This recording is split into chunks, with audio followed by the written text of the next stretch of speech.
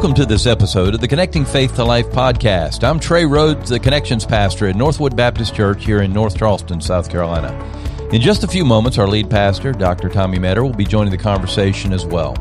In our crazy and chaotic world, our hope is that these few minutes will help you stop and reflect on your relationship with Jesus as you learn to connect Christ-centered faith to your everyday life.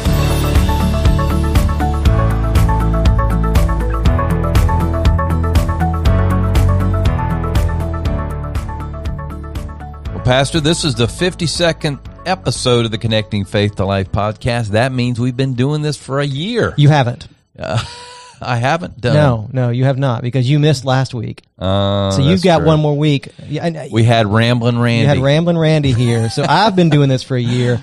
You have not. Okay. You got one more week, man. But it has been, yeah. Okay, we'll go with it. But anyway, it's a special day for sure. And this is 1 year anniversary, and we're excited to have Jared, one of our favorite IMB missionaries. My favorite. He is my and of course, favorite. We've become really good friends with Jared. Had opportunity to spend some time with him in the past, and we just appreciate what Jared's doing in Taiwan with the IMB. So, Pastor Tommy, why don't you just introduce us and get us going? Yeah, so we're going to have an interesting conversation with a dear brother of ours. And if you're part of the Northwood family, you've met Jared before. He and his family have been with us. He's done some conferences with us.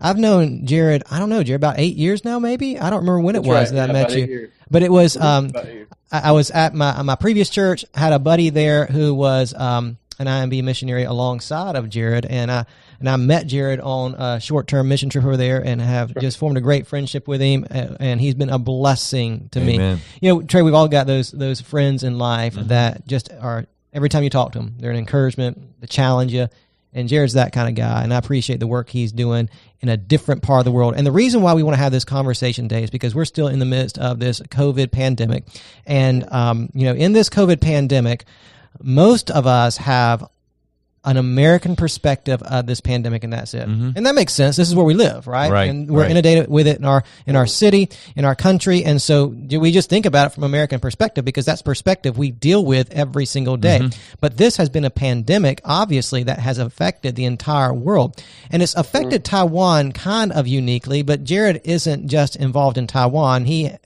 works with churches all over Eastern Asia, and in particular in China. And so, he's got some firsthand experience as to how this has affected a different part of the world in which we live. And I think some of the things he's going to share with us today are going to be really helpful for us to think through how God is at work in the midst of this pandemic, not only in the States, but in a crazy part of the world. And so, Jared, thank you so much for joining us, and excuse the feedback there, but thank you so much for joining us, Jared. Hey, man, tell us, before this pandemic hit, what was ministry like for you in Taiwan? Give us, because I know a lot of people listening aren't familiar with you, so just give us a little bit of background of what you were doing and how your family is involved in ministry there in Taiwan. That's right. I first want to say, though, that the feeling of friendship and mutual benefit is mutual. So it's been great to work with you, Tommy, for all these years, and then also with Northwood whenever you moved over. For our family in Taiwan, it's a little unique for me, because I am responsible for an area that's much larger than just Taiwan. So my family is more involved in Taiwan than I am, because I was traveling a lot before the pandemic hit. I would travel about 2 weeks every month to different places. So we're responsible for a lot of Chinese churches, working with them around the world, as well as Chinese missions as well. So we work with Chinese missionaries coming out of the big country, as well as Chinese who live outside of China as well, to engage the nation. So it's a multi-pronged focus that we're working on here from the outside. But in Taiwan, really it's working with local churches. We're with the IMB, so we work a lot with Taiwanese Baptists. We work with more Baptistic churches as well, working with them to finish the task here in Taiwan, as well as send their own missionaries out into the harvest. By the way, just to let you know, we have set up a official first ever Chinese Baptist worldwide mission agency, and have our first 5 missionaries ready to be trained here in about 3 weeks. Wow. First ever. So yeah, I remember us talking about that. I remember you and I talked about that back in November. And so this pandemic has not stopped that from happening. It has not stopped Praise that from the Lord. happening. It has been detrimental to Chinese missions around the world, but God and His grace has really allowed this effort to really still continue, even though it by all rational means it should not be working. But locals are excited, and they're funding it, and they're putting it together. So that's one of our bright spots. It's one of the things that still hasn't been able to continue. Although I do have to say, before the pandemic, I was scheduled and had already set up trainings to train Chinese missionaries around the world. All of those have been canceled. Many of those Chinese missionaries have been isolated. They've lost their funding, unable to have contact with their families and churches back inside of China. It's a very messy process. So before the pandemic happened, working with churches wide open, we could do all kinds of things with them. Working with churches inside of China, they would come out, we do training, they'd go back in. We had work we were doing inside the country as well. And all that has been completely severed because of the pandemic as it has happened. We have watched systematic shutdowns of churches, and just got news yesterday of some pastors that we know that were arrested, and it seems bad and dire from many different angles inside of China. But then for our Chinese friends who are outside of China, who are Chinese citizens, right? So you have to think of the Chinese from China, and then the Chinese who are the diaspora Chinese who have a citizenship somewhere besides China. So those who have citizenship inside of China are having hardships around the world. Many facing racism when the pandemic broke out. Absolutely. Oh, yeah. Other people just assumed they were carriers of the disease, and they faced all kinds of racism. Our other Asian brothers and sisters who are not even Chinese faced similar things wherever they were worldwide. Here in Taiwan, though, it's been different. They clamped things down pretty quick, closed the borders pretty fast, and we had pretty strict regulations on what we could and could not do inside of Taiwan. But one thing we could do is still go out. We could still share the gospel. One thing the pandemic has done that's been great is it's reminded people that life is short, that death could happen at any time. People are scared, and so it's actually made it easier to share because people are more open when they're considering the value of life and how temporary life can be. And is there a greater purpose to life than chasing money or any of the things that are so temporal in our world? So that's a quick snapshot, I guess, if you will, in some ways. So here in Taiwan is a little different. It's a bubble. We're able to share the gospel, do full-on ministry. We're full blast in church planting. Churches are really seem to come on fire for Jesus and reaching people locally. And then also this mission agency has really shown that they're interested also in reaching the world at the same time. I can say this, that we were told last year, all the mission agencies, there's a lot of local mission agencies doing different kinds of things. Usually what they are foreign agencies that have local offices. Together, they sent out a grand total of 8 Taiwanese Christians as missionaries. And so we were told, don't get your hopes up for being able to send out very many, because all their collective efforts together only got 8.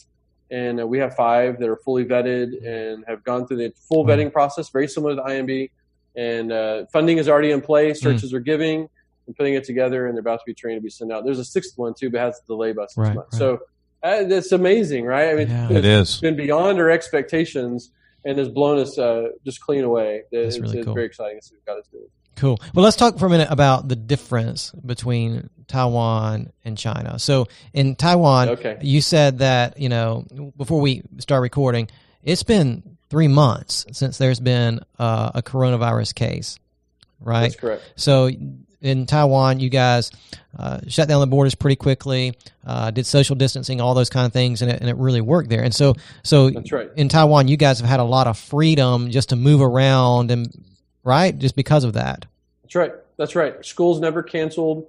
There never was a lockdown of any kind. We could go out. We could do what we normally would do in normal life. Just the difference is when you're out in public, you wear a face mask and you social distance and you wash your hands a lot. And everywhere we go, every building you walk into, someone takes your temperature. That's another thing too. And so that's still going on now. Y'all haven't stopped to relax those things. It still is going now. So every door I walk in, there's a scanner that hits me on the forehead, and they see if you got a fever or not. We're probably gonna have brain cancer by the end of this. Or it might get rid of your brain cancer. Who knows? Or it might get rid of it. That's right. That's the other option that you might get. But but they're still doing that, even though there has been no cases. They don't take any chances or any risk at all. And what that has allowed for us, though, is again we walk out on the street because Taiwan is an open country. We get to walk on the street and pass out tracts and share the gospel and do discipleship and meet with pastors. I just had an all-day training today on church planting with 14 pastors today. We got to do, and all that is free to go. The churches are able to meet, but what they have to do is they have to go at half capacity. So you have to leave a gap in the pew. So there's space in between them, and you have to record who sat where. That was really thing too. And so that's mandated by the government, and you have to turn that in. You don't have to, but the government would like for you to, and so all the churches are just being good neighbors, and so the government has asked for the churches to do that. If they don't do it, they're not going to get fined or shut down or anything. But that way, if there is a problem, and there has been, right? So 3 months ago during the last case that happened in Taiwan, what the case was some sailors who had come into a port and did not go through the typical inspection and health checkup. And it found out 3 days later that a couple of them did have COVID and had tested positive for it later on. And what they did is they were able to track everywhere those sailors had gone in every place they had been and notified everyone who might have been in those areas at different times so that they could all be tested. So is on the news. They would say they were at this mall at this time. If you were at that mall during this time, you need to get checked and that kind of stuff. They could just track their whole time. So with churches, what they want to be able to do is, if that ever happened, which so far it hasn't, but if it ever happened, they would then be able to notify everyone who sat around because they know what seat they sat in, and they'd be able to notify everyone who was sitting in the seats nearby to say, hey, there was an issue. You should go get checked. So, and I know, obviously the United States and Taiwan are different governments, all those kind of things, but people there comply with that pretty well, and not a lot of pushback from people on that kind of stuff. I mean, that's interesting. They do comply. They do comply very well, and the reason being that SARS in 2003 was so devastating to Taiwan. That lots of people died, and everyone remembers it. Yeah, and so they don't want a repeat of a SARS event. SARS was a coronavirus, right? So the moment they hear coronavirus, everything just whips back into shape like it was back then. And we weren't here then, but everyone tells us the way things are now is very similar to the stuff they had implemented back in 2003. So they were ready to go when it happened. They had all masks and reserves. They had everything ready. So the next day, once it happened, everything just clicked into shape, and everyone did as they were supposed to do. Mostly, it's always been presented as you do what you do to protect everyone around you. Interesting. So past experience obviously has helped shape current response to the present pandemic. Interesting. So that's correct. So okay. So you've got that going on in Taiwan. No cases there for 3 months. Okay. Let me ask this question. What's it like living in a country that right now is in some ways unaffected by the virus, but your countries around you are? That make any sense? What's it like to live in that kind of environment where you're in a bubble and everybody around you outside the bubble is struggling big time? It makes total sense. We have lots of for one, we have colleagues, right? We have lots of our colleagues who are living in environments where it is rampant and they're stuck, and we're trying to do everything to help them, but there's nothing practical we can do. We pray for them, and we'll call them and try to counsel, but that's all we can do. We can't be there physically. We can't mail things to them. We can't help them in any way, and that's really difficult to do. And it's in some cases it's colleagues that I supervise and work with. In some cases it's just colleagues that are out there. Some cases national partners. I think the hardest part is national partners. One is colleagues, right? And we want to help them. And oftentimes there's just nothing we can do. The only thing they can do, if they can get out of their country, is go back to America. Yeah. But when they go back to the States, they have no idea when we're ever going to make it back. Stop for just a minute, Jared. I mean, for many of us listening are familiar with the terms colleagues and national partners, but for those of us who are listening who are not, that's fine. Can you explain to us what a colleague is and what a national partner is? Right. So colleague is an IMB missionary or another missionary who joined our team who's with another agency or organization. Mm-hmm. Those are our colleagues. So they're foreign missionaries on the field. And national partners are the locals, right? Who are our local brothers and sisters who also want to see the kingdom grow among their own people. We want to partner with them to do it. So like for example, in China, our national partners cannot get out of the country. There's nowhere they could go if they wanted to. So they're stuck with it. They're stuck with the pandemic, and they're stuck with a government that doesn't want them to be Christians. So they got the double whammy, if you will, of that. And on top of that, they're not able to meet. Many of them are unable to go to their jobs. They can't work, trying to support their families. So the problems are just so massive. and all we can do is watch from the outside, from this bubble, right? And you try to pray with them and to comfort them, and you know that there's really nothing you can really say to really bring real comfort. They know that you're in a bubble in a very good situation, and we know that they're in a very bad situation. I can't go there, and they can't come here, and prayer is the only thing we can do, right? And so that's what we do. But we wish we could do more. But we know Jesus does more than what we could ever do or imagine. We understand all that. But that pastoral missionary heart inside of us, though, just wants, with everything we can, to give practical help. And when there's nothing we could do. The only places I could go right now is here or the States. I can't go anywhere else, right? No countries are allowing anyone in this part of the world. And that's just our reality. So you have the colleagues, you have national partners. We have colleagues in situations that are not quite as bad as like a China, but still bad. And we have some that just got out of lockdown. They've been locked down for months and months and months, and they're finally able to get out of their house as of just a couple of weeks ago. In other countries here in Asia, up to that point, they could go to the grocery store. One person in the family could go to the grocery store one time a week. And that was it, right? And so they've had kids stuck in their house for 3-4 months, and then finally able to go out. But when they do, you go out for a little bit and you got to go back, right? So there's a lot of that going on. It's a total mess. So it's been extraordinarily disruptive to most of our ministry worldwide. There's unable to get out and talk to people. You can't do things. But the positives have been, it's forced churches to think on a scale that they haven't thought of before. So in many cases, churches, not in China, so China's its own animal, right? Outside of China and open countries like America, churches think we have to meet in a large building before we can finally have church. This pandemic has shown that's not true, because most churches have had to move online, or they move into a small group format. And they've realized the small groups have worked really well. Let me give you a good example. It's actually here in Taiwan. There was a period of time for a while they asked churches not to meet. You could still meet, but they asked them not to meet. And so my church that I go to here in Taiwan chose not to meet, partly because they have about 33% of their congregation is in the elderly category, the at-risk category. So they said, just to keep everyone safe, let's just not meet. We'll do online only. And we did do online. They said, but we also want to do small groups. We've been trying to do small groups for the longest time. They've never worked. Everybody wanted to meet together at the building. We've been doing small group leader training for a while, so it afforded a perfect opportunity to finally get started. And everyone wanted to see each other face to face. Like, this is the only way you can do it. It's in small groups in homes. So that's what we did.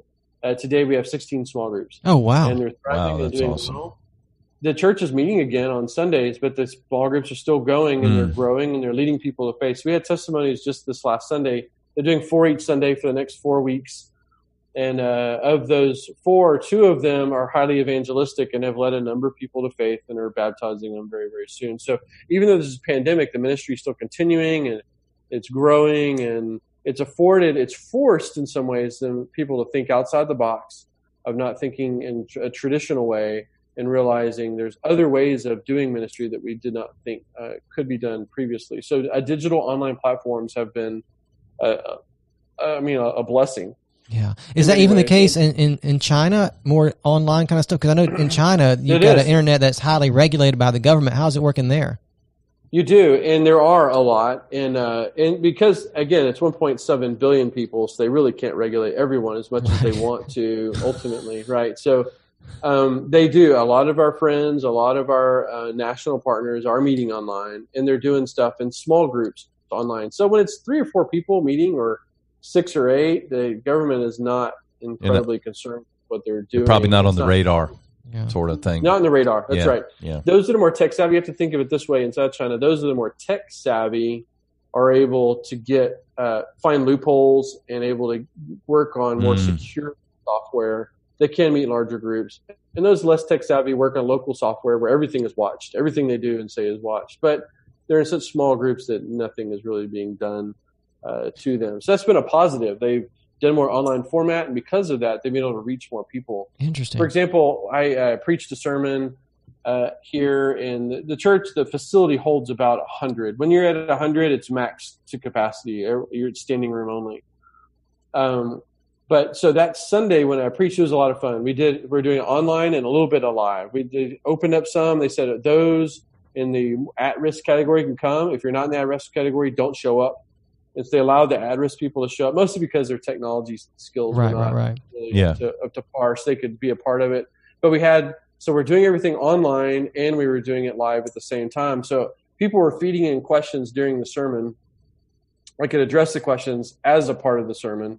And then afterwards, we had an hour of question and answer afterwards, all with questions coming afterwards. It was a ton of fun. We had a blast. Yeah, sounds like. But we had 450 people be a part of that online. Wow. Where there's no way you could do it No. Live and then feed into the small groups from that. So again, it's been really a massive blessing to do that. So now they're continuing, and they're continuing the online platform as well as live and the small groups. But we're seeing that in Taiwan. We're seeing that in China.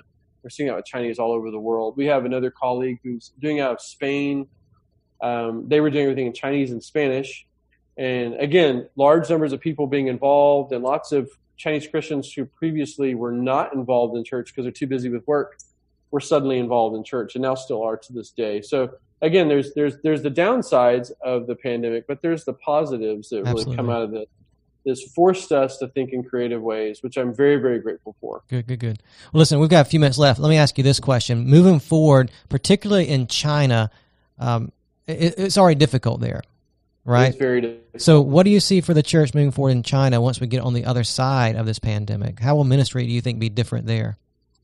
I think in some ways, we had been warning our national partners in China for a long time that this is coming. We didn't know it's going to look exactly like this, but we knew something like this was coming. And we're saying they need to go small again. Many of the churches were looking at the States and looking at Korea and saying, we want big churches and big buildings, and in a country where it's illegal. And some are getting away with it. We're like, this is not a good thing. You go back small and reproducible, and then you're undetectable in the radar, right? You can just move and multiply and reach your country, which is how China has been reached up to this point, probably through small, undetectable groups that just multiply. And you can come and arrest the leader, but then they just spread, and they just continue to spread, right? That's been how it's worked. What this has done is all the large groups are gone. There's a few government churches that are allowed to exist, but everything is gone. Everything's gone small and underground again. So in China moving forward, the way to move forward is definitely through locals reaching locals, through small groups and digital platforms. That's the best way moving forward. In addition to that, creative digital platforms that we're exploring and using and having to always change because the government figures it out, cuts it off, and we have to try a different route, try a different way in. So we're targeting that. The other way to do it is target Chinese from the outside. So when I say, I mean a spiritual targeting, of course, but we're engaging with Chinese when they're on the outside of China, sharing the gospel with them, discipling as much as we can with the hopes they'll take that gospel back into China, and training them in ways that they can be able to engage their relatives and their classmates and their friends when they go back into China as small, reproducible, undetectable groups. So the way to move. So with the church being forced to go small again, with the help of additional technology and digital platforms to do ministry, I mean, I guess for you probably see this pandemic actually reinvigorating in some ways the mission of the church in China. Yeah.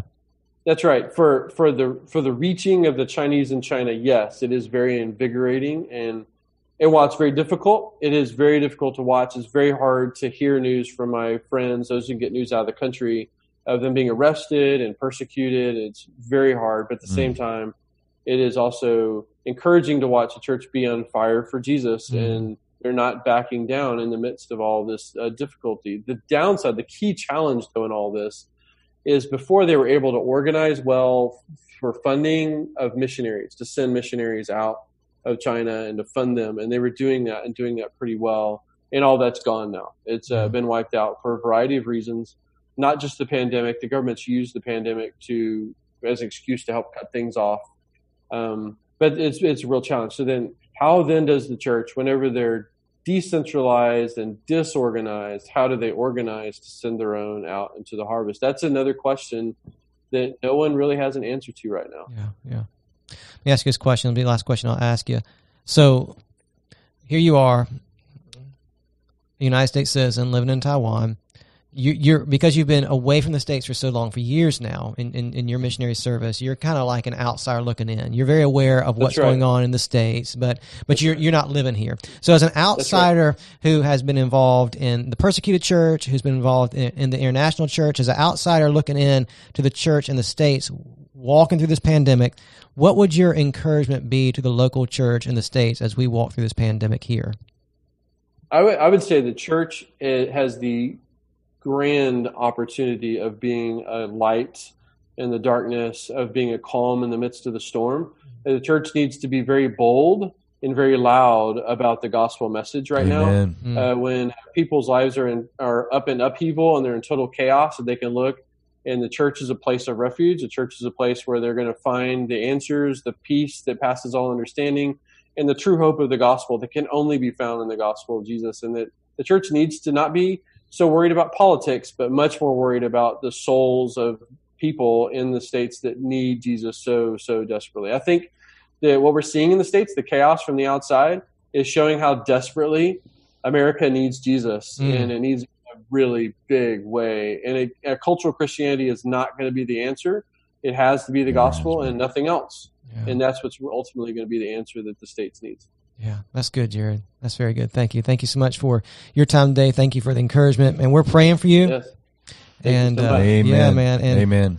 Know that here at Northwood, this church continues to pray for you, and we're behind you, man. And we thank you for just giving us an update from the field today, man, and how we can serve you in the future. Please let us know. Trey, thoughts before we close our time together? Yeah, I just want to reiterate to our people the importance of our what we call life connection groups, our small groups. And we were actually talking about this in staff meeting today, and I've always said this is our time to shine. This is it. This is what it's about. And so I appreciate you reiterating that for us today, because I think that's so important that we remember it's not just about big church, it's about small church. And we really get bigger when we get smaller. So the importance of that is huge. So thank you for doing that for us. Well, Pastor Tom, it's been great, and I appreciate you asking Jared on. Jared, thank you for being here. And it's just been eye-opening for me, just these few minutes together. So thank you so much. And our prayers are with you. Your prayer card is on my refrigerator and on my desk, so I do pray for you quite often. Thank you. And your family. Awesome. Thank you, Trey. You bet. Pastor Tommy, close us, and we look forward to doing this again next week. Yeah, we hope this has been a blessing to you and a help to you as you've listened today, and hopefully has given you some insight into what God is doing in a different part of the world. So if this has helped you today, go ahead and share it with a friend of yours. Put it on your Facebook feed or your Twitter feed and get the word out about this podcast. If you are enjoying what you're listening to, go ahead and subscribe to our podcast so you can have new content delivered to your device every single week. And as always, we hope that today's episode has helped you connect faith to life.